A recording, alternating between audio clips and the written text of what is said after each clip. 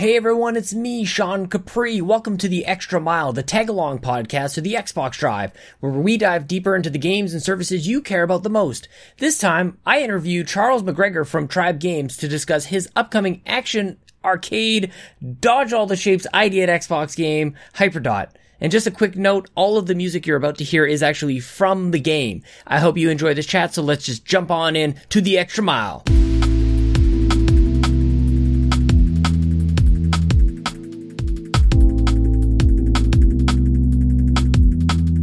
I'm really excited about this game, Charles, and I've been excited since like the moment that I saw it at E3. Like, it's one of those, and I got to see a lot of games at E3. Like, a lot was happening. It's just like sensory overload, and I'll never forget it because Luke and I co-hosted the Xbox Drive.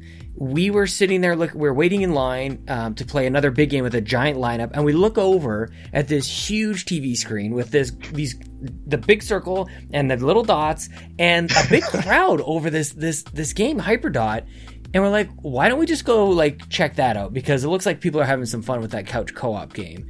And I had a great time. I had a great time meeting you at E3, and so I thought I would kind of do a Pulp Fiction thing here, where I start there, but I'll go back. That's kind of like sure. that's where we connected. But we'll do a little background a little bit, if that's okay with you. And I wanted to know a little bit more about like you as a developer. This is the first game I've known you to develop or be a part of, but there's no way this is your first game. Oh yeah. So I actually been like making games since I typically say since I was 11. Yeah. Wow. I always am like, was I 8 or 11? I don't remember. It's now been a little foggy. Yeah. But I've been just interested in game development since then. And I didn't really start making games, like fully realized games, until maybe 5 years ago. Right. Where I made my first game that I released on the App Store and the Google Play and the Windows Phone store. Mm-hmm. Back in the day, called Glitch in the System. And it was sort of similar to Hyperdot, where it was very Geometry Wars inspired. So you played as a guy running around trying to shoot at enemies and stuff. It was really small, but I really wanted to like actually finish a game. Yeah. And that, ever since I did that, because, you know, I've, for like the last 7 years before that, I've been like, I've been trying to make games and stuff. But the second that I finished that was when like momentum carried me to like, so this is how it's like or these are kind of the things that I had to deal with when making games and stuff. And these are the problems that I have to deal with. Of course. And then I was like, And then I started making project after project and getting more opportunities, because like Glitch in the System is actually out there, and I could be like, point at it. Nice. So yeah, the one caveat: now you can't actually play Glitch in the System. You can only play it on Windows Store, because that's the only last surviving link that works. How fast things change in the digital era, isn't it? Yeah, it's crazy, man. So was that something that you were doing kind of like part time while you were doing something else? Were you working or something? You're kind of like making games off the side of your desk, kind of thing. Yeah, so I was really making games when I was a student. Yeah. So in my free time, whenever I had free time, I would work on games. Or if the homework assignment was loose enough to allow for me to have some type of video game thing involved, I would totally take it. I love it. In fact, that's how Hyperdot started. Oh, really? Yeah. Like as a student project? Yeah, it started out in a course that had nothing to do with video games. Amazing. It was science, technology, and society. Close enough. But like de-emphasis on technology, but it doesn't really matter because it has it in the name. Heck yes. And the original topic was anti-piracy techniques in video games. So the game originally was called Anti-Piracy. I basically was like, the game originally still looked like how it is to a degree, where the dot was the game you had, and then the enemies were the pirates, and you needed to avoid them. I was reaching. I love you're attaching story and realism to it, and you realize like that's not necessary. They're just shapes. Yeah, they're just shapes. They're really just shapes. I just wanted to make a game. Well, the shapes kind of have personality to them as well. Like, there's kind of like the Pac-Man thing where, like, the different colors, they activate in different ways, and you have to avoid them. Like, the stars are... Like, honestly, Charles, like, the stars are kicking my butt, man. Like, everything else, like... The squares are all right, but the stars are, like, they're chasing after me. The triangles I've got figured out. But then those stars come in, man, and oh gosh, it's so crazy. When did gaming or when did developing kind of like, is it self-sustaining at a certain point, or is it still is this like your full-time gig, or are you still kind of doing part-time, still doing other things at the same time? So now I'm super fortunate where this is now my full-time gig. Good for you. I'm so happy for you. Yeah, like it's been like an amazing last year. No kidding. Where basically I signed up with Xbox in the end of 2018. Yeah. And then until 2020, it's just been a wild ride of going to conventions, doing things that my 8-year-old self would have been like, what? No, you're not gonna do. No, right? That doesn't make any sense. Like, none of that's it. It's just mind blowing. Your energy at E3 was really just that. It was just like, I can't believe people are playing my game, and you're just like And I think I had a similar energy because I had never been to E3 before that either. So we're both just like, this is amazing, and how are we even here? Yeah. Talk to me about the press circuit. I was going to leave this till later, but now that we're on it, like, talk to me a little bit about 2019 and that circuit that you've been on now, leading up to the launch coming up already like next week. But you're at a couple PAXs, a couple conventions. Like, what was that like?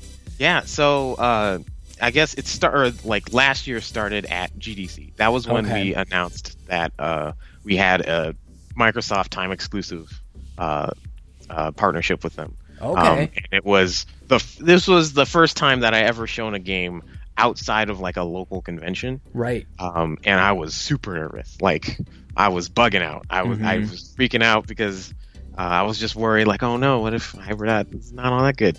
And like, being all self-conscious and things like that. Because like, how much have you shown at that point? Like, what do you have to show in order to get that type of deal? This was more reaching out to Microsoft. Right. We actually were able to talk to the head of ID at Xbox. They were doing a talk at PAX West the year before, in 2018. Yeah. And we were able to talk with them. Chris Charla, who was amazing. No kidding. And, it's like a wonderful person to talk with, and was super super down to earth, and it was a great conversation and such. Yeah. But they kind of picked your game out of, obviously there must have been thousands of other games that they could like kind of sign and really partner with, but they really elevated you in a very special way, which has been great to see. Oh yeah, I mean, again, we've just been super fortunate to have like this wonderful partnership with Xbox and stuff, and being able to collaborate, and again, them helping us get to GDC. We were there with Microsoft with GDC and doing a whole press thing. This was the first time I was showing directly to press. It was like, this is the pure reason why I'm here. Right. And again, I was terrified. No kidding. Well, it's a dichotomy of like, you must be given a certain sense of confidence in that, like, you've been chosen in this way, and there's that confidence in the game, but also like expectations are high and everything else like that. Yeah. But hopefully the positives are outweighing kind of the stressors for sure. But as you've seen people play the game, like, what are some of the reactions that you're getting early on from people playing Hyperdot? People seem to really like it, especially if you really like the genre of game. People from like all backgrounds are really like latching onto it. And how would you describe the game to people who haven't like seen it just yet? And sure. I'm going to be streaming it pretty quickly here, and I can't wait to. I've I've been very fortunate to get an early copy of the game, and I can't wait to talk to people more about it. But yeah, like for the uninitiated, like, what is Hyperdot and how do you describe it to them? Sure. So Hyperdot is an action arcade game where you dodge everything. So you play as a dot, and there's a bunch of shapes that come in around the arena, and you are trying to last the longest, or last like a certain amount of seconds, collect certain tokens and things like that. There's tons of different modifiers which change the way the game's played. So you can have a dark arena where you can't see everything around you. You can be twice as big, twice as slow. Tons of different varieties, and then on top of all of that, you can also make your own levels. Which is crazy. Is it okay? So the level editor, I've made a few, mostly just to get the achievements. To be honest with you, I'm terrible. I'm terrible at level editing and creating levels. But there are special people out there who are great at it. Is this like a similar tool that you use to actually make and build the game? Because it seems like you can do everything I've seen in the game through the campaign and through like the free play levels. It seems like I could have made any of those with the actual level editor that comes with the game. Oh yes, 100%. I wanted to make sure that anything that I can make, you can make. That's awesome. So yeah, I totally, in some way, shape, or form, that level editor was what I used. That's so good. Because, of course, back in the day, it didn't look like it did before. It was just me moving knobs and things and stuff. Being like, wait, hold on, let me test this real quick. Right. But yeah, now it's actually in game, and there's more bells and whistles in it. I've just got this great picture of you with like this mad scientist in the back of your lab with all your knobs and whatever, and smoke popping out. And you're like, I broke it. Like, oh no. Okay, start over again. That's game development to a non-game developer. Just like that, it's such a mystery to all of us. We have no idea what the heck you guys are up to. But that's so great. Well, for me, like I played one level where everything was bright, and you kind of get the sense of like, okay, I'm just supposed to dodge these shapes. And then we played a couple levels, and then we went to the dark mode, and that's really when it clicked for me. It was like, oh snap, the lighting on this, like where everything was pretty much like a flat, straight down.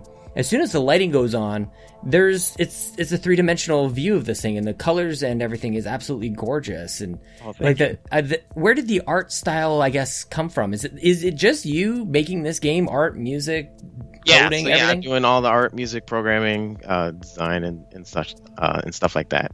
Amazing. So a lot of I had 2 main pillars going into making the game. One was minimalism, and the other one was flexibility in terms of like that's where modifiers came in. I was like, oh yeah, you can change however you want to play the game and stuff like that. Aren't those two like opposite things? How the heck are you supposed to do the least amount of things but be able to do all of the things? All the things. Yeah. It's definitely an interesting balance to try and get it so that I'm able to communicate all of this information, but like all I have not saying anything. Yeah, I'm not saying anything. It's just a dot. That's really what I'm showcasing. But one of my goals was to be that if you took a screenshot of any level in Hyperdot, you would be able to instantly tell, oh, okay, so dark mode's on, you're twice as big, you have to collect things, and you have to, like, you would be able to tell without any context of what that level was supposed to be. Yeah. And so it was like a real challenge to try and have it so that the design of that really like worked, and I guess it worked, and it was like easily digestible. Right. Especially trying to do stuff with the dot itself because it's just a circle. When you created, I haven't even seen all the levels. I imagine are there over 100 levels in the campaign? Yes. Or 100 levels? There are over 100 levels. Because I've seen the achievement for to get to 100 levels, and like it's incredible. I'm curious to know a little bit more about like some of your favorite modes, and I'll start with this. It must be inspired by you're located in Minnesota, and I'm in Canada, where we've experienced extreme cold and snow and everything. I don't normally like ice levels, but your ice levels are great. Awesome. I really appreciated the ice levels are just slipping and sliding around. It causes this really interesting challenge to Hyperdot. I'm curious from your perspective as somebody who makes a game, but also you have to play it as well. Like, what are some of your favorite modes that you like? Oof. It's like a children kind of thing. I know you made them birth them all, and you have to pick a Yes, I have to pick my favorite. Well, okay, the obvious easiest one. No. Yeah. Probably my favorite mode to show off is dark mode. Yeah. That one, it is a lot. The one that people like click is like, oh, I understand how like these are what modifiers do and stuff like that. But yeah, dark mode's always just a lot of fun, and you can it's really fun to make interesting levels based on the fact that it's dark. There's some later levels in the game where it gets really interesting with dark mode. Yeah, really challenging. You think you've got it all figured out, and then you throw a couple modifiers in, and scaling from like the intro. It always reminds me of Super Mario Brothers, where like the first 30 seconds of 1-1 is like it teaches you how to jump, it teaches you what to dodge, it teaches you all those things, and it's a very similar, I think, type of approach to this game where you understand, okay, those squares are going to go in a straight line, the triangles are going to kind of follow me around, the stars are pretty. They seem kind of spontaneous and erratic, but like they're definitely going to come and get you. And then dark mode kind of just turns it all on its head, which is so impressive. Oh, thanks so much. Yeah. Talk to me about we're approaching the launch of the game. Yes. How are the nerves, man? How you doing? How are you? I'm nervous. So like it's like a combination of like excitement and nervousness. Yeah. And like for the longest time, I've been like listening to podcasts and whatnot and hearing first-time developers talking about when they release their game, or even just long-time developers and veterans of the industry releasing their games. And they're like, oh yeah, it's a combination of nerves and excitement. You're hoping everything aligns and comes together. Yeah. And I totally now understand what that means. Makes sense. Yeah. I'm just like, I'm so excited to see how people react to the game, and I'm super excited to watch like live streams and things like that, just to see how other people will react to the game and things. And then I'm just excited to be able to like fulfill childhood dreams of being oh yeah, I'm releasing a game on the Xbox, and it's like, what? That was a thing that my dad got, or like my dad purchased back in 2001, 2002, back on the original Xbox. So I was like, oh my goodness, what is this Splinter Cell? What, right? It looks amazing. And then now I'm on that platform where Splinter Cell and Ghost Recon and all these other games are again like games that are things that I've known for, but have always seemed so far away. And that was like really the culmination of that in physical form was E3. Right. Where, at E3, it was Hyperdot, and then like literally right next to it was Ghost Recon. Yeah, man. Like, that doesn't make this, huh? Yeah. It was an amazing experience, and I'm super excited about what's gonna happen. Now I'm also worried about like things breaking. Of course. Well, that's what my next question is gonna be. Are you still working on it? Like the game is ready, assume, like it's done, so to speak. But do you still work on it? Oh yeah. Oh yeah, I am totally still working on it. Yeah. So recently I've been doing a lot of quality of life things. Yeah. Things that I've said that like 2 months into development, I'd say, oh yeah, I'll totally get to this eventually. And then I never got to it. And then now I'm like, oh, I should probably get to these things because it would really help the game out. So I've been trying to get a whole bunch of like quality of life things, like making the level editor more easy to use and such, and things like that. And I'm hoping to get this all this stuff in before the release to make sure everything's all super polished and things.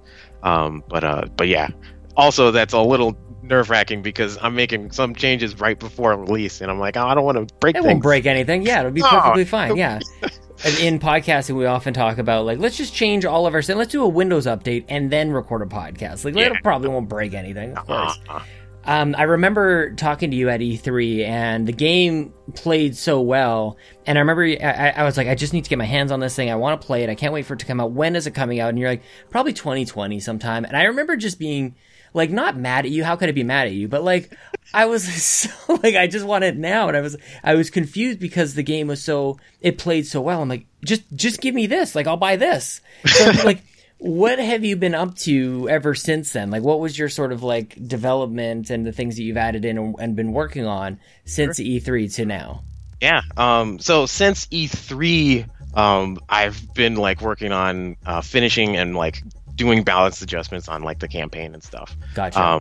But a lot of the focus recently has been on accessibility and being able to have it so that a wide variety of players can actually play the game.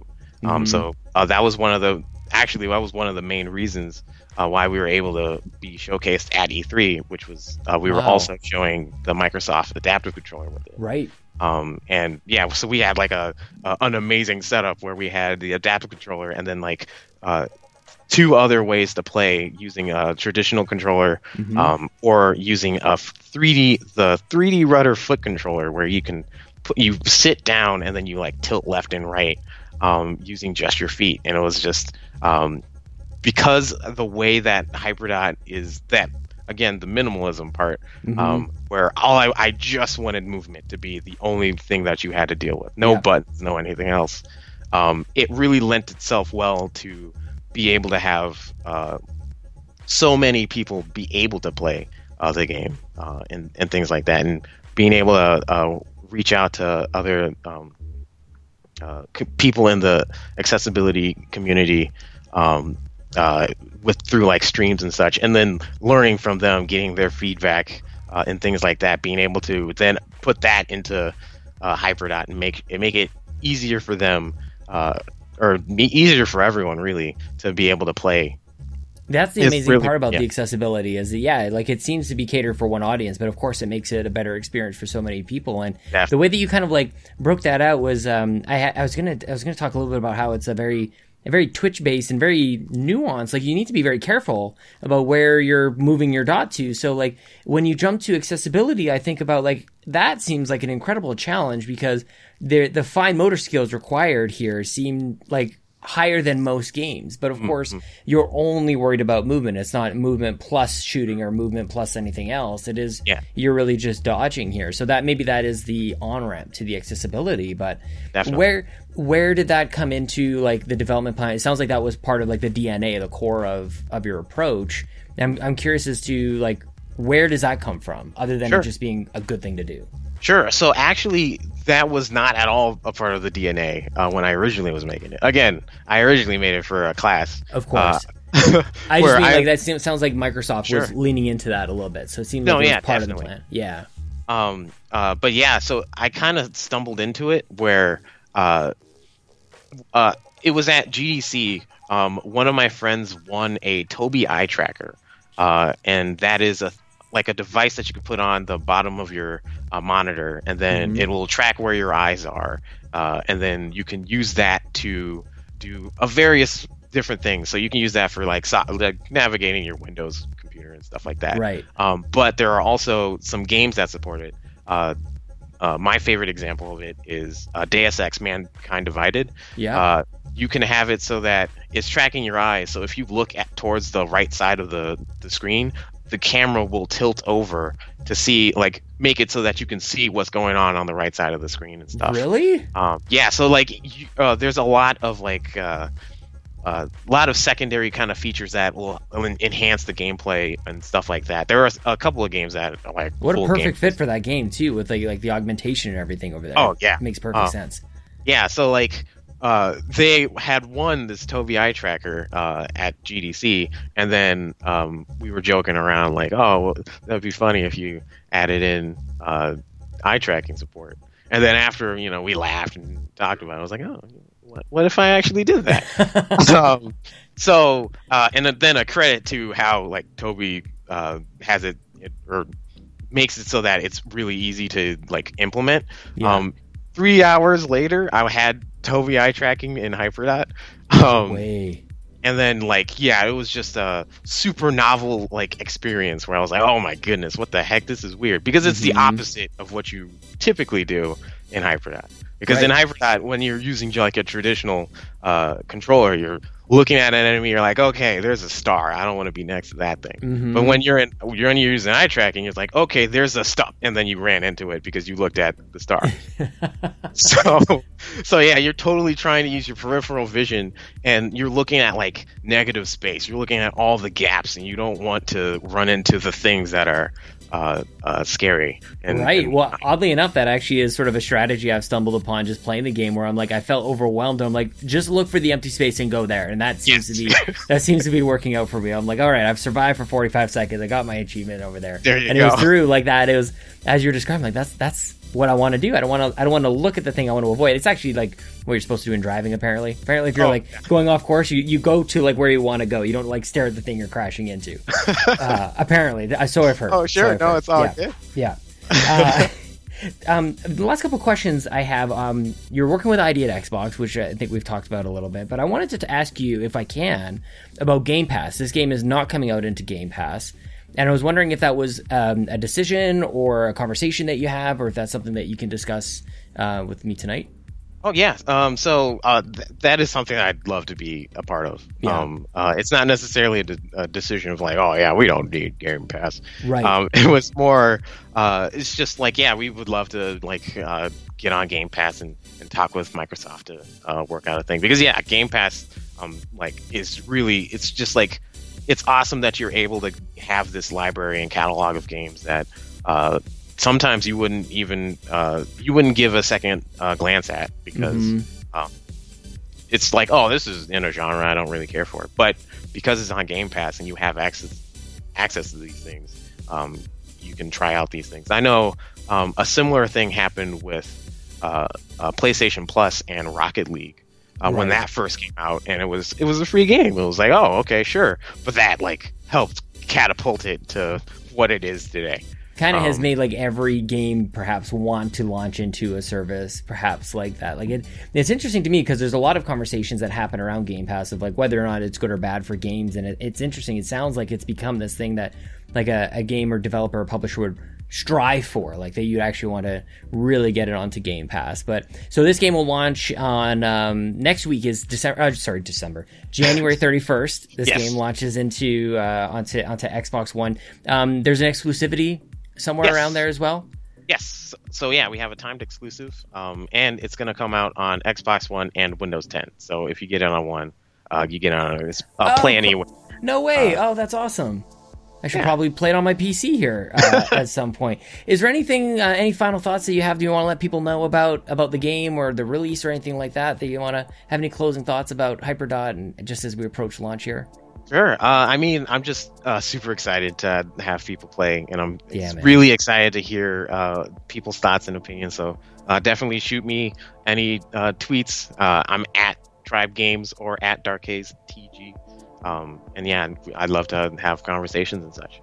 That's great, man. Well, thanks again for carving out time tonight to chat about Hyperdot. I can't wait for other people to play. This is coming out prior to the embargo, so I don't want to get myself in too much trouble, but I'm just excited to see what other people think about it. I'll say that much. Oh, yeah. That's fair. I'm sure that if I was going to be in trouble, I'd be in trouble right about now. Oh, it's all good.